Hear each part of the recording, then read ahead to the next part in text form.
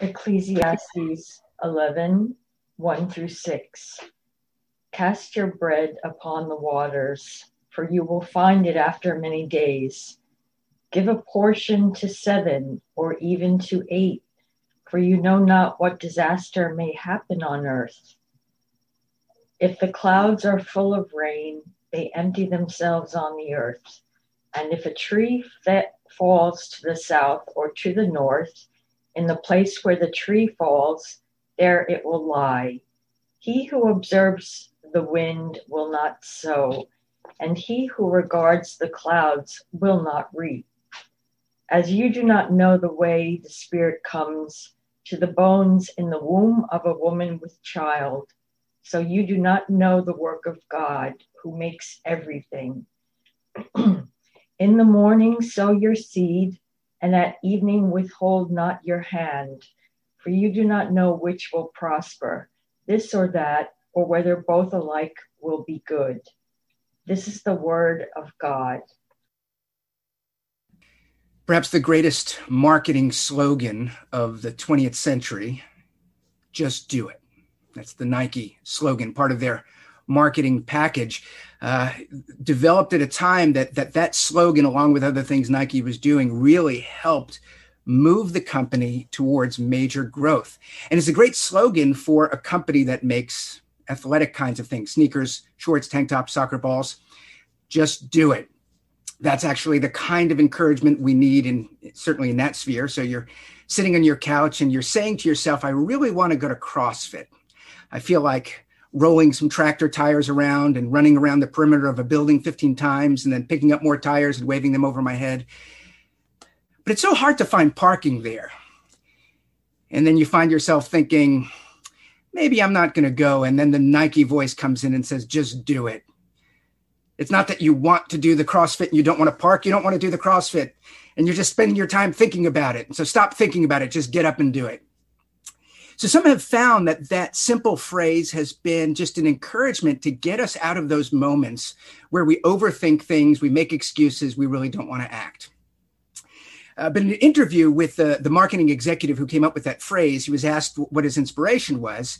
And he said he had heard of a guy who he was on death row. And at the time of his execution, this was in Utah, late 1970s, the firing squad. Who does the firing squad anymore? I had no idea that we still did. So anyway, the firing squad in Utah in 1977 or so, and they strap him to the chair. They're about to shoot him. And he says, let's do it. And so there it is. What a picture of courage facing death, right? There's your guy. And so some people have said, and I don't know that this is true, but at the time that Nike was coming up with the slogan, there was the big Nancy Reagan had this anti-drug campaign, just say no. So some people think that the slogan is a mashup between just say no and let's do it. And so I think, well, actually, just do it. It is inspiring. It's a good thing. But to that guy, the murderer on death row, who showed courage and a willingness just to act, I might tell him, just say no. I might think that for him, that might be the better life principle, because the thing that you want to do is without thought, without ground, without morality. And so maybe you should not just do it, but the person on the couch not wanting to exercise should. And so that's where wisdom is needed. The book of Ecclesiastes, we've been looking at this for quite a while now. It's kind of a wisdom 201, sort of an advanced level in that, look, there's a lot of people who don't like Ecclesiastes. It's hard, it's confusing. There could be a number of reasons. But among people who don't like Ecclesiastes, fools aren't going to be drawn to the book because you have to think. It's pushing you to have to think. And so a fool might need to be encouraged that they should do something moral, but that they should not act on every impulse. The book of Ecclesiastes is trying to take people who are taking a step in and asking life's hard questions about death, about injustice, all of the complex issues. And the book is not giving easy answers, but it's saying, I'm going to ask the questions you have not yet thought to ask. And what do we do now? How do we make sense of life in this world? And the fool just shuts it off and goes on acting, but doing whatever they do. The danger of the person who wants to gain wisdom is you become so overwhelmed that you think the lesson is, I better do do nothing. Isn't that part of the lesson of Ecclesiastes? Everything is meaningless. It's vanity. What gain is there? Why bother doing anything? And yet, in the midst of these themes, these hard questions, you keep coming back to passages like this one, where it doesn't seem like he's trying to encourage us to sit around and do nothing and waste our lives. And this is where, as a book, we're going to be pushed through the hard questions to a greater maturity if we're willing to endure the confusion, if we're willing to be humbled, if we're willing to see how this book fits in the greater context of the Bible. But the message for today, to those of you who are thinking, boy, this world is overwhelming, there's so much I don't understand that I'm going to wait till I figure it out. The message, if you're on the path of wisdom, is, well, not do anything, but certainly don't do nothing. Just find something good that God has given you to do and do it. And so what I'm going to talk about today, what we're going to look at, is three things that this passage highlights that we don't know, because that's part of the problem of the exploration of wisdom. If I could figure things out and have greater understanding, I have more agency, I have more control. And the book is saying, well, sometimes the more you understand of your own limitations. And yet, does that mean you shouldn't act? Does that mean your life cannot be meaningful? No. And so let's consider today some of the things that we can't know, and yet how the not knowing doesn't mean not doing. So the first thing that we're going to look at, this is verse 2, you don't know what disaster may happen. Now, that's a hard thing right off the bat. That's the kind of thing that Ecclesiastes and this our teacher, who we call Koheleth, reminds us of these things. Verse 2, you do not know what disaster may happen on earth. And the nature of the fool is not courageous. The fool doesn't anticipate the future. So the fool acts without worrying what will happen, not because they're bold, but because they're not aware of what will happen. Courage needs to be called on when you know what could happen and it might be failure. And yet you have the conviction you should act. And so the wise have greater insight to what can go wrong, but still sometimes take that risk or do that. Now, you don't know what disaster may happen. That could paralyze us. For many of us, the idea that the world is not under our control and is not as predictable as we like makes us think, well, then stay at home where it's safe. But we know that you're not safe at home. That's the nature of this whole world. You could sit on your couch and have a heart attack while people are doing daredevil moves and surviving. And so the solution is not sit around and do nothing, make life safe. The idea is understand that there is risk. And things may go wrong, but rather than being encouraged to do nothing, which would be a failure to mature, understand that if anything can go wrong, don't always wait for tomorrow to do the right thing. That seems to be more of the lesson. You don't know what disaster will happen on earth. So today, there could be something to do. So don't wait till tomorrow, in a sense. And it's that balance that we need to plan for the future, but we need to act faithfully today. That's where we get when we go with wisdom. So verse 1 and 2, cast your bread upon the waters, for you will find it after many days.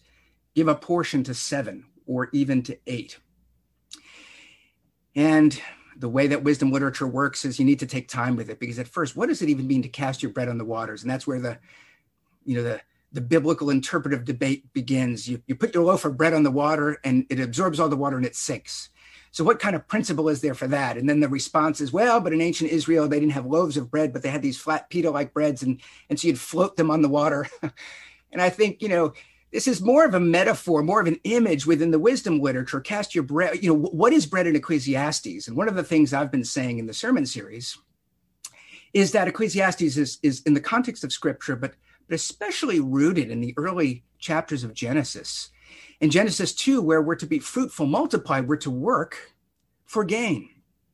But Genesis 3, the story of Adam and Eve, where they don't trust God, they don't listen, and their actions bring terrible consequences. And one of the curses announced of here's a pronouncement of the nature of life is, by the sweat of your brow, you will earn your bread. So the task is still there. Go to work, try to be fruitful, try to bring about good things, but now it's going to be hard. It's going to be discouraging. It's going to be exhausting. Things will fail.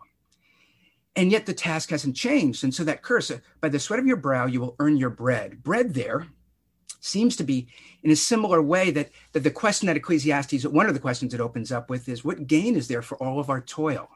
See, work is positive. use your time, your talents and energies, but toil, it's work, but it's hard. It's work that feels cursed. And what gain is there? And that's what he's saying is all this work in generation to generation doesn't seem like we're going anywhere and building anything up. And the most we get after all of that work is bread. It's pretty simple. The amount of work you put in and the output that you get is bread. And so that's the nature of the curse, that by the sweat of your brow, you'll earn your bread. And there's a sense in which bread seems to be more picturing the fruit of our toil, that our work is somewhat productive, but it's hard. And maybe it's not as productive as you would like. And so the encouragement here is to cast your bread upon the waters, for you will find it after many days. Give a portion to 7 or even to 8. So even if you don't understand the water and it coming back, how that works, I think Louisa May Alcott had said, cast your bread upon the waters and it'll come back buttered. I don't know if that's kind of a funny image. But here, the idea is, you send it out and somehow part of your work is to produce something, the basics, your food, your livelihood. But sometimes you prosper beyond that. And with your generosity, with your wise stewardship of it, it's not easy. It's hard, but eventually you do prosper. And so what do you do with your bread? So, our COVID hobbies, baking bread has become one of the big ones. And it's a good one. It takes time, it takes effort, it takes focus. But at the end of the day, we're buying a bag of flour and we're turning on a faucet, we're making water and we're kneading and we're putting it in an oven. When this was written, you sow your seed, you work hard, and you have your plants grow and your wheat grows, and then you have to harvest your wheat, and then you have to grind your wheat into flour, and then you have to get water when you don't have plumbing. And you have to mix your flour and your water, and you have to make bread when you don't have gas or electricity. And there's a sense in which by the time you get to that loaf of bread, boy, this was a long, hard process. So what do? And if you've been with us throughout the series, or if you simply go back and read Ecclesiastes, what is one thing you do? You enjoy it. That's one of the applications. Do you have a loaf of bread after all of this frustrating toil? Well, give thanks that God has given some blessing. And in your cynicism, you could say, but there was no blessing. God tortured me to get here. And the perspective is, this world is hard, but if at the end of the day, you have something in your hands to enjoy, give thanks for it. But now, what if you don't have one loaf of bread, but you have 5? What do you do with it? Well, you have one and you enjoy it. But if you have more than that, maybe you put one away for tomorrow, and maybe you sell 3 of them and take that money and buy seeds so that next year you can have more bread. What if your neighbor doesn't have bread? Well, maybe you eat one and enjoy it. You take one and you put it away, but you give 1 or 2 to your neighbor, and then you sell 1 so that you can buy some seeds. That's the picture of a wisely lived life. It's hard and you keep going, but what happens when finally you have some gain? Well, you give thanks and you enjoy it, but you steward what you have. And the 2 dominant strands of interpretation, some think this is about international trade, cast your bread upon the waters. So, send the ships out, you invest in international work, go and, you take your bread and they go to the Far East and they come back with tea and spices.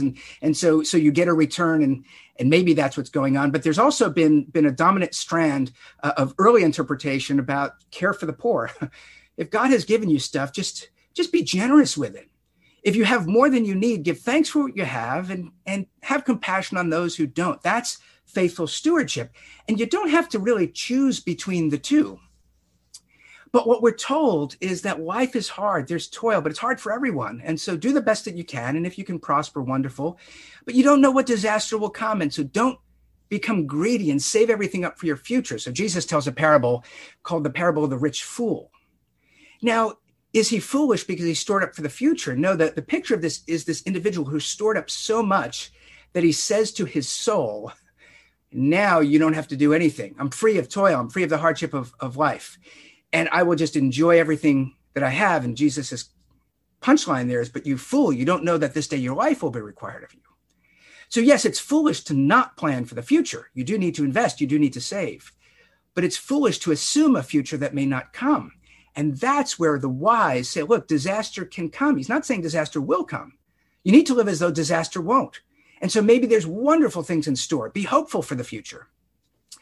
but be humble enough to know that you don't know. And therefore, if there's somebody who's experiencing disaster today, don't laugh that they didn't plan ahead. But if you have more than you need, share with them.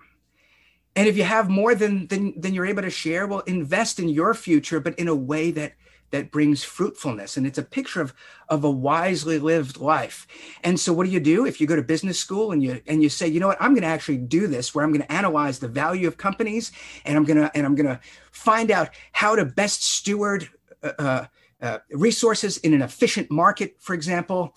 And you say, what am I going to do? Well, let's see, Tesla seems like a bit of a gamble, but we know that GameStop is not going to be the big profiter. So why don't we short GameStop? Well, then you don't know that the disaster is that the stock might actually go up. Who saw that coming? Well, the people with all the skill and wisdom to evaluate a company didn't plan on Reddit creating this grassroots movement to sort of disrupt the system. And so who saw it coming? Well, people on Reddit did. But a lot of people who have great understanding of exactly how the market works were hit with disaster this week. And so is the lesson, pull all your money, get your retirement out before Reddit destroys everything? Well, maybe. But if you put all your money under your cushion in 50 years, you might find that the Reddit crowd had one or two good successes, but maybe it was wise to stay the course. We don't know. And that's what Ecclesiastes is saying. You don't know. The experts will know more than the average person, but the experts can't control the future. And so what do?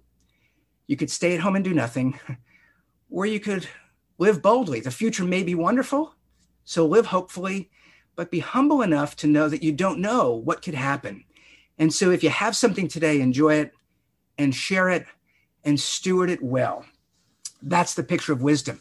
And so I think one of the ways that the Bible helps us with this, but by grounding this in faith in God, because Ecclesiastes at the end of the day is saying, we don't know. And Koheleth can't make sense of what God is doing. And so you can't study the world and figure God out so that you won't have to live by faith. That's actually the true wisdom of Ecclesiastes, is you'll always have to live by faith.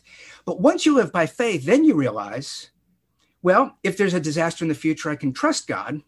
But if there's not a disaster in the future, God will give me opportunities to act. And so then what do I do? So for example, what is my relationship to the poor? Because in your stewardship, if I lend to the poor, frankly, I'm looking at this guy's life and I don't have confidence he'll ever have the ability to pay back. And so the passage says, well, certainly don't charge him interest. That would be unjust. Lend to him and take a risk, or maybe you don't lend and you give to him. Well, then what return will I get? Well, you may never get a return from that person. So what's motivating your generosity? And if you want wisdom, go to Proverbs 19:17. Whoever is kind to the poor lends to the Lord and will be repaid in full. So you don't know what will happen. You don't know what happened to this person, but you share generously because the Lord has given you either more than you need or the ability to live with less than you have. And you share, and that person may never repay you. But you live with confidence to say, but the Lord is the one who gives. And so, I don't know, it's not like if I give this guy $10, the Lord will give me $10, or maybe the Lord will give me 10% over 10 years and I'll wind up with a greater figure. Maybe I give $10 and then maybe I'm stuck and I wish I had that $10. I don't know. But if by faith, if you believe in the generosity and kindness of the Lord, you can give so that it may not make sense. People may not pay you back, and it helps you because when somebody gives to you and you feel obligated, how do I return? Sometimes people are generous in ways you simply can't, and then you feel guilt. How can I ever repay this person? And the perspective of faith is, well, if you can repay the person, do it. But maybe you can't repay them. Maybe you could repay somebody else. And maybe you'll never repay them, but the Lord has seen their act of kindness. So Jesus himself, Luke 14, when you have a party, a banquet, don't invite all of the rich and the famous, your relatives, people that could reciprocate, but look at the people who could do nothing for you as evidence that in this crazy world where you have no idea what will happen, that you live by faith. The fact that you would give to people that, as far as you can tell, will never give anything to you, but you believe that God watches over it. And there's no guarantee that God will bless you because you gave to them. The guarantee is God's kindness and generosity continues. So live that way. You be kind and generous because you don't know what will happen, but you know God is good. So why not do what God would do? And you don't know. But faith says this is the better way to live. So I don't know if there will be a disaster or if I'll prosper, but today, if I could give thanks and enjoy things, and if I could be generous, why would I not do that? So you don't have to have all the answers. You can control everything, but you can still cast your bread upon the waters. You can still take what you have and steward it faithfully. So here's a second thing you don't know. You don't know the way that the Spirit comes to the bones of the womb. This is verse 5, essentially. As you don't know the way the Spirit comes to the bones in the womb of a woman with child, so you don't know the work of God who makes everything. So what's the second thing you don't know? You don't know the work of God. And so you read the Bible and God acts over generations. He acts over, sometimes he acts over the course of somebody's life, over 50 or 70 years. Sometimes he acts over hundreds of years. And in the moment, today, you don't know what God's doing over 100 years periods. So it looks to you as there's complete chaos and disorder, that God has left us, that God is lacking wisdom or compassion, but you don't know the work of God. And so because you don't know the work of God, you might think, well, then why bother? But if you know the God who is at work, well, then your perspective changes. I don't know everything, but I'm going to trust God. And so in the same way, you don't know that the Spirit comes to the bones of the woman with child. Think of all of the advances we've made technologically, scientifically, in our understanding of the biological processes of fertilization and growth in humanity, but it's still a mystery. Where does life come from? This is something none of us have knowledge or control over. But you do not know the work of God who makes everything. We still don't understand how God gives life to this flesh. We understand the flesh and the bones and DNA and all of these various complex things. But at the end of the day, the breath of life is given by God. We don't understand it. So if you don't understand that there are things that God knows and God can do that you will never know and you cannot do. So what do? Do you live at home in fear? Do you do nothing? Do you resent God? Wisdom says, well, you're glad once you realize that you don't know and you can't control things, that there's a God that can be trusted who does know and can control. And so verse 4, he who observes the wind will not sow. He who regards the clouds will not weep. See, the fool is not paying attention. They're acting. And, the funny thing is sometimes being foolish pays. You have no idea and you just act and occasionally it works. But over the course of time, the net, whatever gains there tends to be equal losses. And so that's not the way to live. So the wise study the nature of the world. And we say, but now I need to act in the proper time. But when you observe the wind, you're not going to sow, because the wise understand if you scatter your seed and the wind blows it away, you're going to have nothing. And so today it's windy, so you don't sow your seed. Tomorrow it's windy. And then 2 weeks later, you realize this might be a windy season. And so in my desire for efficiency, if I scatter my seed, I'm going to get much less of a return. But if this goes another week or two and I don't scatter my seed, I'm going to get nothing. And so what do? You act in this imperfect world. I want the wind to stop so I could carefully control everything so I maximize my investment. But there are some seasons that it's just windy. And what do? Do you set that one out? Maybe, but then you're going to sit the next harvesting season out. So the one who's wise and discerns that the wind is a problem sometimes still needs to exercise the wisdom to act. And so in this world, the world that Koheleth is observing, where people die and there's oppression and there's injustice and people intentionally do evil, he can't make sense of this. And so why do anything? Why work? Why be good? And he's saying in the midst of this world, you will not necessarily know what to do, but you can't do nothing. And so if doing good, which should bring about blessing for you and for others, this is a hard situation and you're doing good, you don't know if it'll work or if people will appreciate you, and you think it's not worth doing. It says the one who observes the wind will never do. If you look at the world and its corruption and injustice, you will never have the incentive to do good. And so know that your good doing will be done with inefficiency. And so cast your bread upon the waters. Be generous. If God says care for the poor, you may care for 500 poor, and none of them may ever come out of poverty. One of them may. 3 of them will, perhaps. Is that a good return? What do we know? If God has given you 2 loaves of bread and somebody doesn't have one, if you give it to them today and they're asking for another loaf of bread tomorrow, you're trying to live wise, invest your stuff. But what do we know? And so if you're observing the disorder of the world, you're never going to act. Wisdom is to recognize disaster could come, the world could be disordered, but I'm still going to act as wisely as I can. I can't time everything.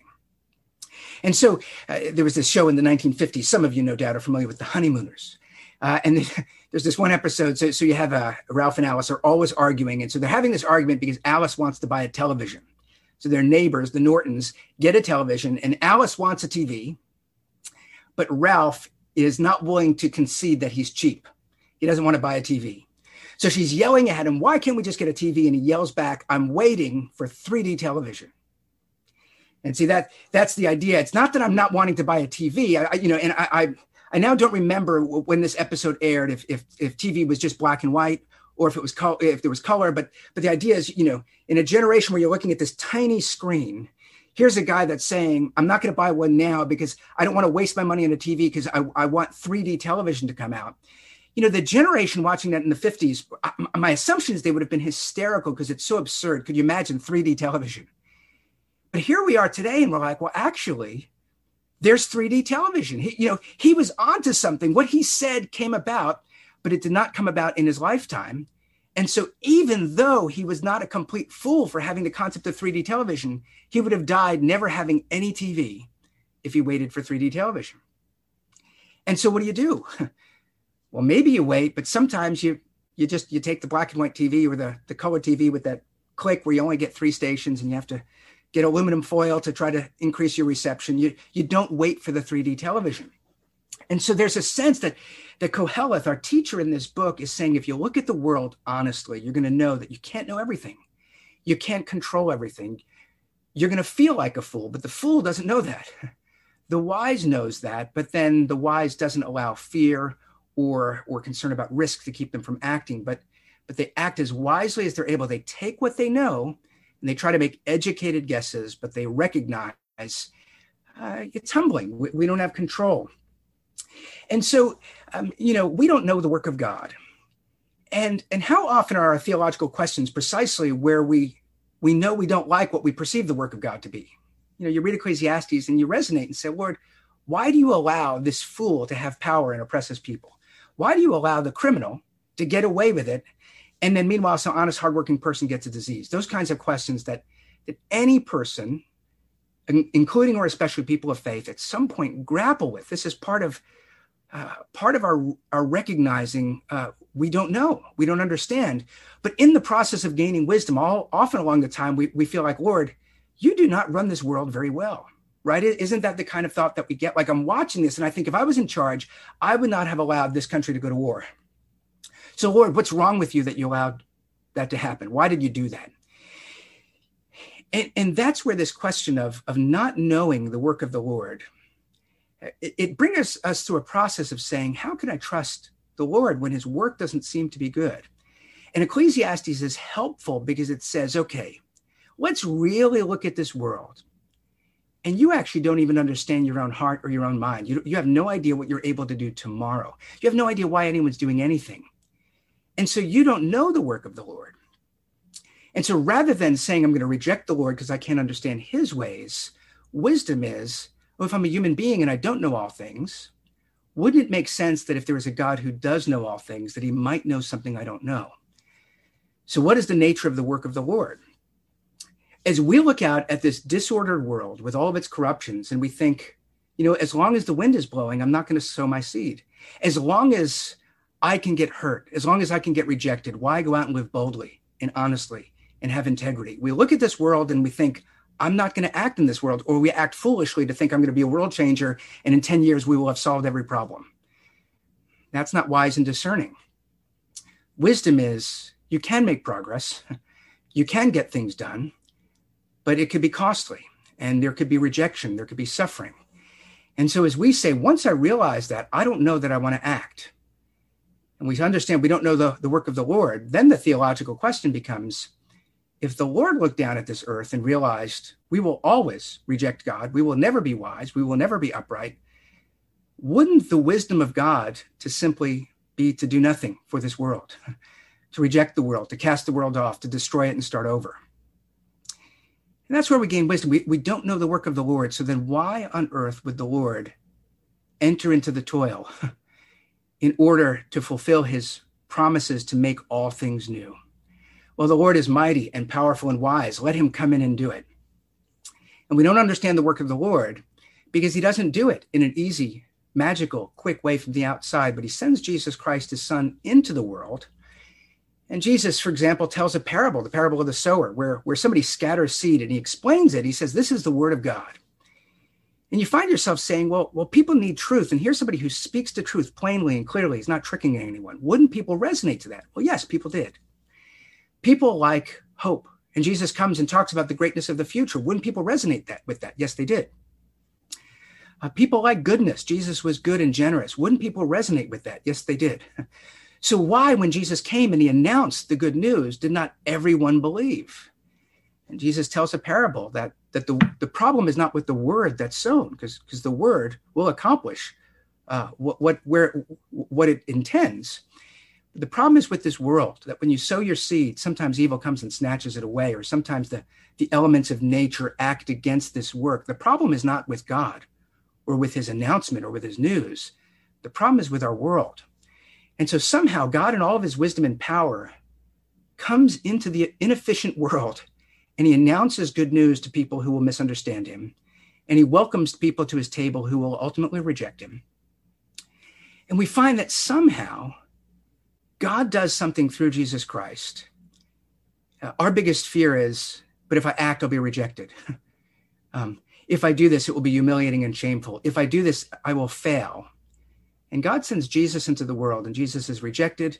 He's humiliated. He goes to the cross, and it looks by all appearances as though he failed. What understanding do we have of the work of God, that God would choose to do this? When you think about the Christian message, read the New Testament. What is it we should announce? What is it we should be trying to persuade people? Well, I think one of the most compelling pieces of the New Testament is the resurrection. The book of Ecclesiastes reminds us everyone fears death. Everyone's confused by it, or everyone has some puzzling relationship to the world because of death. So to come and announce that Jesus Christ conquered death, what an amazing message. There's somebody more powerful than death, and he promises life in him. That's what we want to announce. And then there are these other things. Like in Acts 1, Jesus' ascension into heaven. We don't pay much attention to that. It's okay, this is good. Jesus went up to heaven. But if you understand the kingly imagery that Jesus alone goes to take his place of power in a world obsessed with power, to say, we've found the one who God has put on his throne. He ascended into heaven. And as the creed says, he's coming again to judge the living and the dead. He's coming with glory. The Christian message is about the kingdom, the power, and glory. Isn't that what we want to tell people? Conquering over death, the rule, the order, the establishing of all things. And yet the heart of the Christian message, despite all of these things, has always been the cross.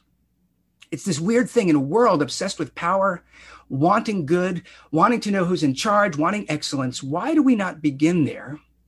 But why do we say, actually, the message of Christianity is unlike any other message? Because it's the message of the cross. It's because we by nature don't understand the work of God. And what's wrong with the world is because we misunderstand God and his ways and his purposes, and we bring disaster, and we misunderstand God as he comes into the world and we reject him. That his rejection was for our acceptance. His humiliation was for our covering. His failure was so that we would not be left losers. And the story of Christianity says, before you note his power over death, before you look at the crown on his head, before you recognize one day everything will be made right, understand that the work of God is precisely a work for this terrible universe. This is not some weird philosophy that's trying to help you cope. This is an announcement that once you really gain wisdom and see your own helplessness and inability, you recognize the wisdom of God is that his work is something we never could have conceived of. This week, one of the greatest skateboarders of all time, Tony Hawk, is auctioning off a skateboard that he just this week did a trick on. So skateboarders, there's a trick that's quite hard to do called a 720. You go up your ramp and you spin around twice, 720 degrees, and then you land it. He's not the only one that did that. He did do a 900, the only one who ever went 2.5 times. 720, other people have done it, but not many, and it's not easy. And he did it a couple of years ago. He's in his 50s. A couple of years ago, he did a 720. He landed it after many tries, but his balance wasn't exactly right, and he wound up going off the ramp and hitting a pole. And then he said, I'm too old for this. I'm just not going to do this anymore. So this week, you know what? I'm going to do it for a charity. He's going to auction off the board. So there's this video of him going up and spinning around twice. I a gray-haired guy. But the interesting thing about the video, there are these compilations these days of like 50 awesome things that people do. And you always realize that, there's 50 takes behind it. So you watch the Tony Hawk video that before he nails the 720, he goes up and he falls, and he goes up and he falls. And after 40 years of skating, he falls pretty well. But some of these falls are really hard, and he gets frustrated and he's banging the floor. And you're seeing this gray-haired guy falling and falling and falling because he wants to nail this trick that he can do so he can auction off the board. And then eventually he does it, and then he's done. He throws the board down and he leaves. And what do you think when you watch that video? I think some of us would be like, oh, I thought he was the greatest skateboarder of all time, that he would go in, he would show how amazing he is. He gets on this ramp, he nails the 720, and then I want to spend $10,000 for that board. He does it and he falls, and he does it and he falls. And you start to think, is this guy actually the greatest skateboarder of all time? Like, if he was so awesome, wouldn't he just be able to go in and do it? And people that are into skateboarding, that's not what they saw, because they know that nobody nails this trick. What they saw was not only has this guy done all these amazing things, but just when you thought he should have retired, he no longer would have done this. Here he is, he falls and he's in pain and he gets up and then he nails it. Now it's not, I don't want to buy this board because Tony Hawk is not the guy. I want to buy the board from the guy who did it the first time. People say, who is greater than Tony Hawk? That he still got it. A gray-haired guy falling all over the place in pain, and yet he still nails it. His fans walked away thinking, this guy is even greater than we thought.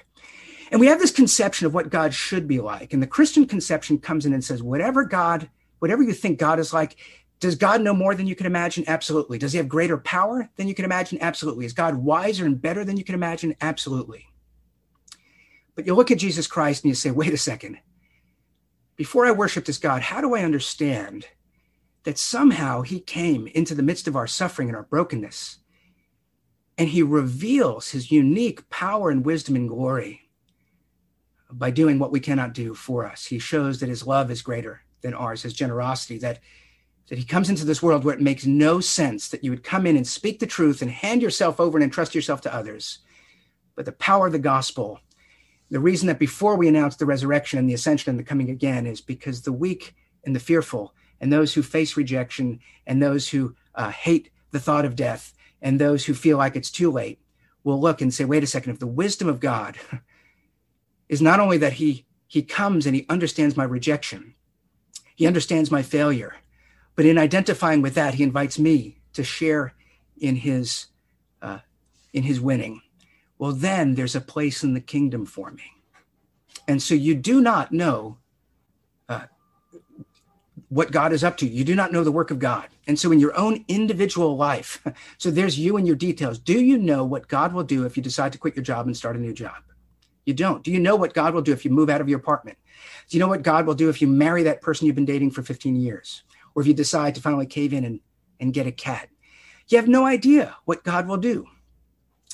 But what we're told through the gospel is when you ask yourself, do I know the work of God? Well, you don't know the work of God in and through you in some specific way, but we know in the grand scheme of things, because of the gospel, the work of God. What is the work of God?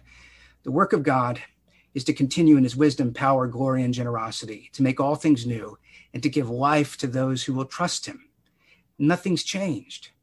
What's changed is we need to trust him because we continue in this broken world, now having to do the things he's called us to do, to live different lives, to be like him, where it doesn't make sense to be kind and to speak the truth and to be generous, because sometimes it doesn't work. But now we know the work of God is that his glory is seen in that. And so if I can trust God for my life and not worry about my life, then I can take risks. I could fail. I could not be good at lots of things, but it doesn't mean my life is meaningless because I don't live under the system of the world, but I live under the power of God, whose greatness was shown in not that Jesus first was victorious, but that it seemed first that Jesus failed. But he didn't fail because that failure was the means through which God would bring salvation. So now I want to go out and I want to have an awesome, successful, easy life where God is glorified. And you go out and you take risks and nothing works and it's frustrating and you fail. And the gospel says, well, okay, maybe you need to learn, maybe you need to change things, but maybe God's doing something that you don't understand. Maybe you don't understand the work of God in this moment.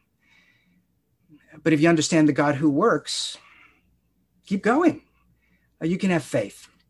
So here's the last thing. We'll have less time for this. You don't know which will prosper. Here's the last thing we're going to talk about that you don't know. Verse 6, in the morning, sow your seed, at evening, withhold not your hand. You do not know which will prosper, this or that, whether or like both will be good. Look, there's lots of things you can do, but in the morning, if it's time to sow your seed, in the evening, if it's time for the harvest, stick to that pattern. Even though sometimes you can't sow, even though sometimes it doesn't seem like you should reap, even though you're sowing under less than ideal conditions, even though you're reaping less than you like, you stick to that plan. But at the end of the day, you don't know which will prosper. And so live your life courageously, recognizing God is doing a lot of things in the world and God is doing a lot of things through you. And so people have different strategies. Some people feel like, well, I want to be I'm willing to be average. I'm going to try to learn and everything, do lots of things, and maybe God will bless something and then I'll focus on that. Some of you really want to focus. I've just got this one thing I'm really good at, passionate about. I'm just going to do it. Look, either option is open to you. But wisdom is going to say at the end of the day, however you choose to live, be faithful, be generous, be hardworking, invest, be humble, know that you don't know all, you can't control all, but trust that there's a multifaceted component to the world, which is that God's plans and your intentions don't always overlap completely. And the trap we get into is, how do I understand God's will? Is if I can figure out exactly what he wants me to do, I can do it. And sometimes God makes that clear. Sometimes there's a kind of alignment that you don't really know, but you have the principles that say this seems faithful. Sometimes you're confused and you just act. We don't know, but we never know the work of God. And so therefore, if you think you know what God's will for your life is, do it. But God's will really may be to do something else that you don't understand. And if you don't really understand God's will for your life, be wise, be intelligent, do the best that you can and act with given what you know. But recognize that sometimes God's purposes are different from what you think. So you think that you're in a career so you could really be a good witness for Christ by showing excellency.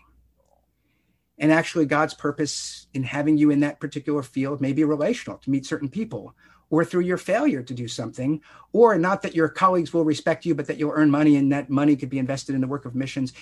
You have no idea specifically what God is doing. And so you should have very specific goals. I would encourage that. Koheleth encourages that. The Bible encourages that. Be intentional, be wise, but sometimes recognize you don't always know what God's going to do. And sometimes God will bless what you're doing, and don't take that to mean that God is pleased with everything you're doing, but sometimes it won't work out. And that doesn't mean God is not at work in your life.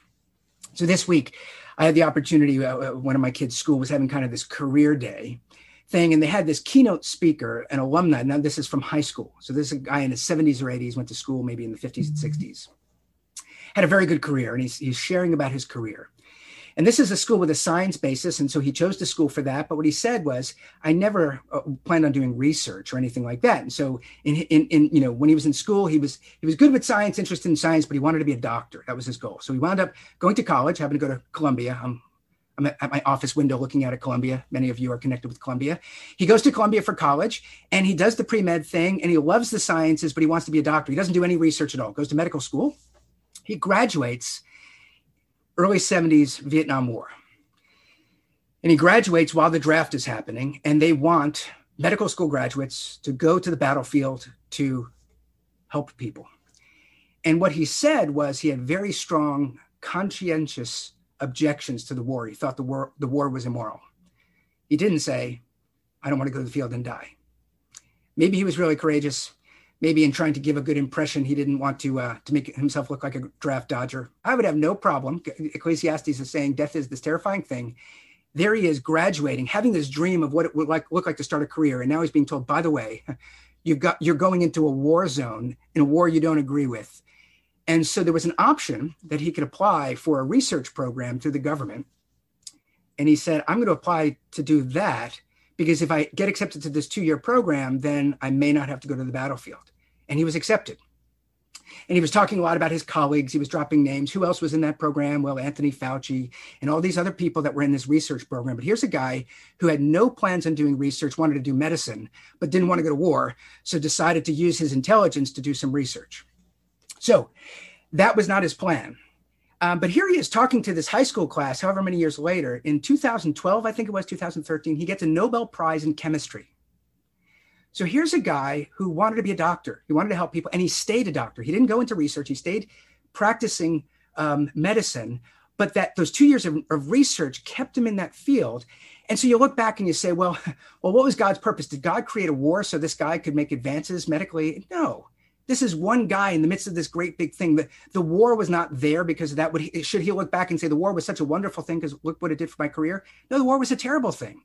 The thing is, he graduated and he had this plan for like 10 or 15 years. And just as it was about to begin, he had no idea what he should do. And then something that he never planned happened. And he looks back, and not only did it really enhance his career, but it really contributed to the world in a way that he never anticipated. How much more for people of faith to say, look, we don't know what God is doing. And God gives us gifts and wisdom and ability and resources. And we want to take them and we want to use them and we want to do wonderful things. But the nature of life in this world, Ecclesiastes reminds us, is you will often be confronted. You don't know. You can't control. So what does that mean? Give up? It's meaningless? Throw in the towel? Well, stop trusting in yourself. Do you believe that God knows all and God is powerful? And do you understand the work of God? Not really. And so when you don't understand what your work should be, rest in the fact that the God who is putting you into this chaotic situation has already dealt with the whole of your life. What is God's work? It's to bring you salvation through Christ. If you hope in him, you don't need to fear death. You don't need to fear rejection or humiliation. You have a great future. As you take hold of that, live courageously and know that you'll be rejected and you'll fail, but you're following Christ, who was rejected and failed, and yet who has all the power and glory and authority. And so when you join your life by faith with Christ, you're told great things will happen that you will get no credit for, but we're promised difficult things will happen. And so do evangelism. Sow the seed broadly. Will people believe you? Maybe nobody will. Maybe some will. The people you think, the nice person who looks like what you think a Christian should be, may tell you that they like it and never come to faith. And the person that's always arguing with you 10 years later may come to faith. You don't know. And so don't try to find the one person to share the gospel with, but be honest about your faith and be generous. And what are your resources? What do you know about tomorrow? And so plan for tomorrow. But if there are people suffering today, love them. And you can do it. Will it work? Let's hope that it will. Let's pray that it will. Let's have the joy of the blessing of fruitful lives. But let's know that in this world, if Jesus Christ spoke the truth and lived a righteous life and he was rejected and humiliated, yeah, God may have that for us. Does that mean our lives are wasted? If you're in Christ, your life will never be wasted. That's what we're told. So don't fear rejection. Don't fear failure. Fear wasting your life and doing nothing when God is with you. Go into the world and trust him. That's wise. Let me pray for us. Our Father, we come as people who may know a lot, but truly we don't know everything. That terrifies some of us, that keeps some of us from acting it over well, some of us with anxiety. Lord, who knows your ways, but who could have anticipated that you would deal with a sinful people by bearing the weight of our sin yourself? I don't know that I would have come up with that, and yet that is your work. And so, Lord, what is your work for my life and for the lives of those of us who are gathered? We don't ultimately know, but Lord, we want to live life in its fullest. We want to have joy. We want fruitfulness, but we also need help because this world is scary. It's infuriating. It doesn't make sense. Lord, help us to have a mature faith that where we wisely trust you and where we recognize, even in this extended season where we don't know who's going to live or die, we don't know how we will get out of this, but we know that you are with us. And so what does it look like to act faithfully this month? Show us and continue to be with us in our worship. Guide us as we reflect personally, we pray in Jesus' name. Amen.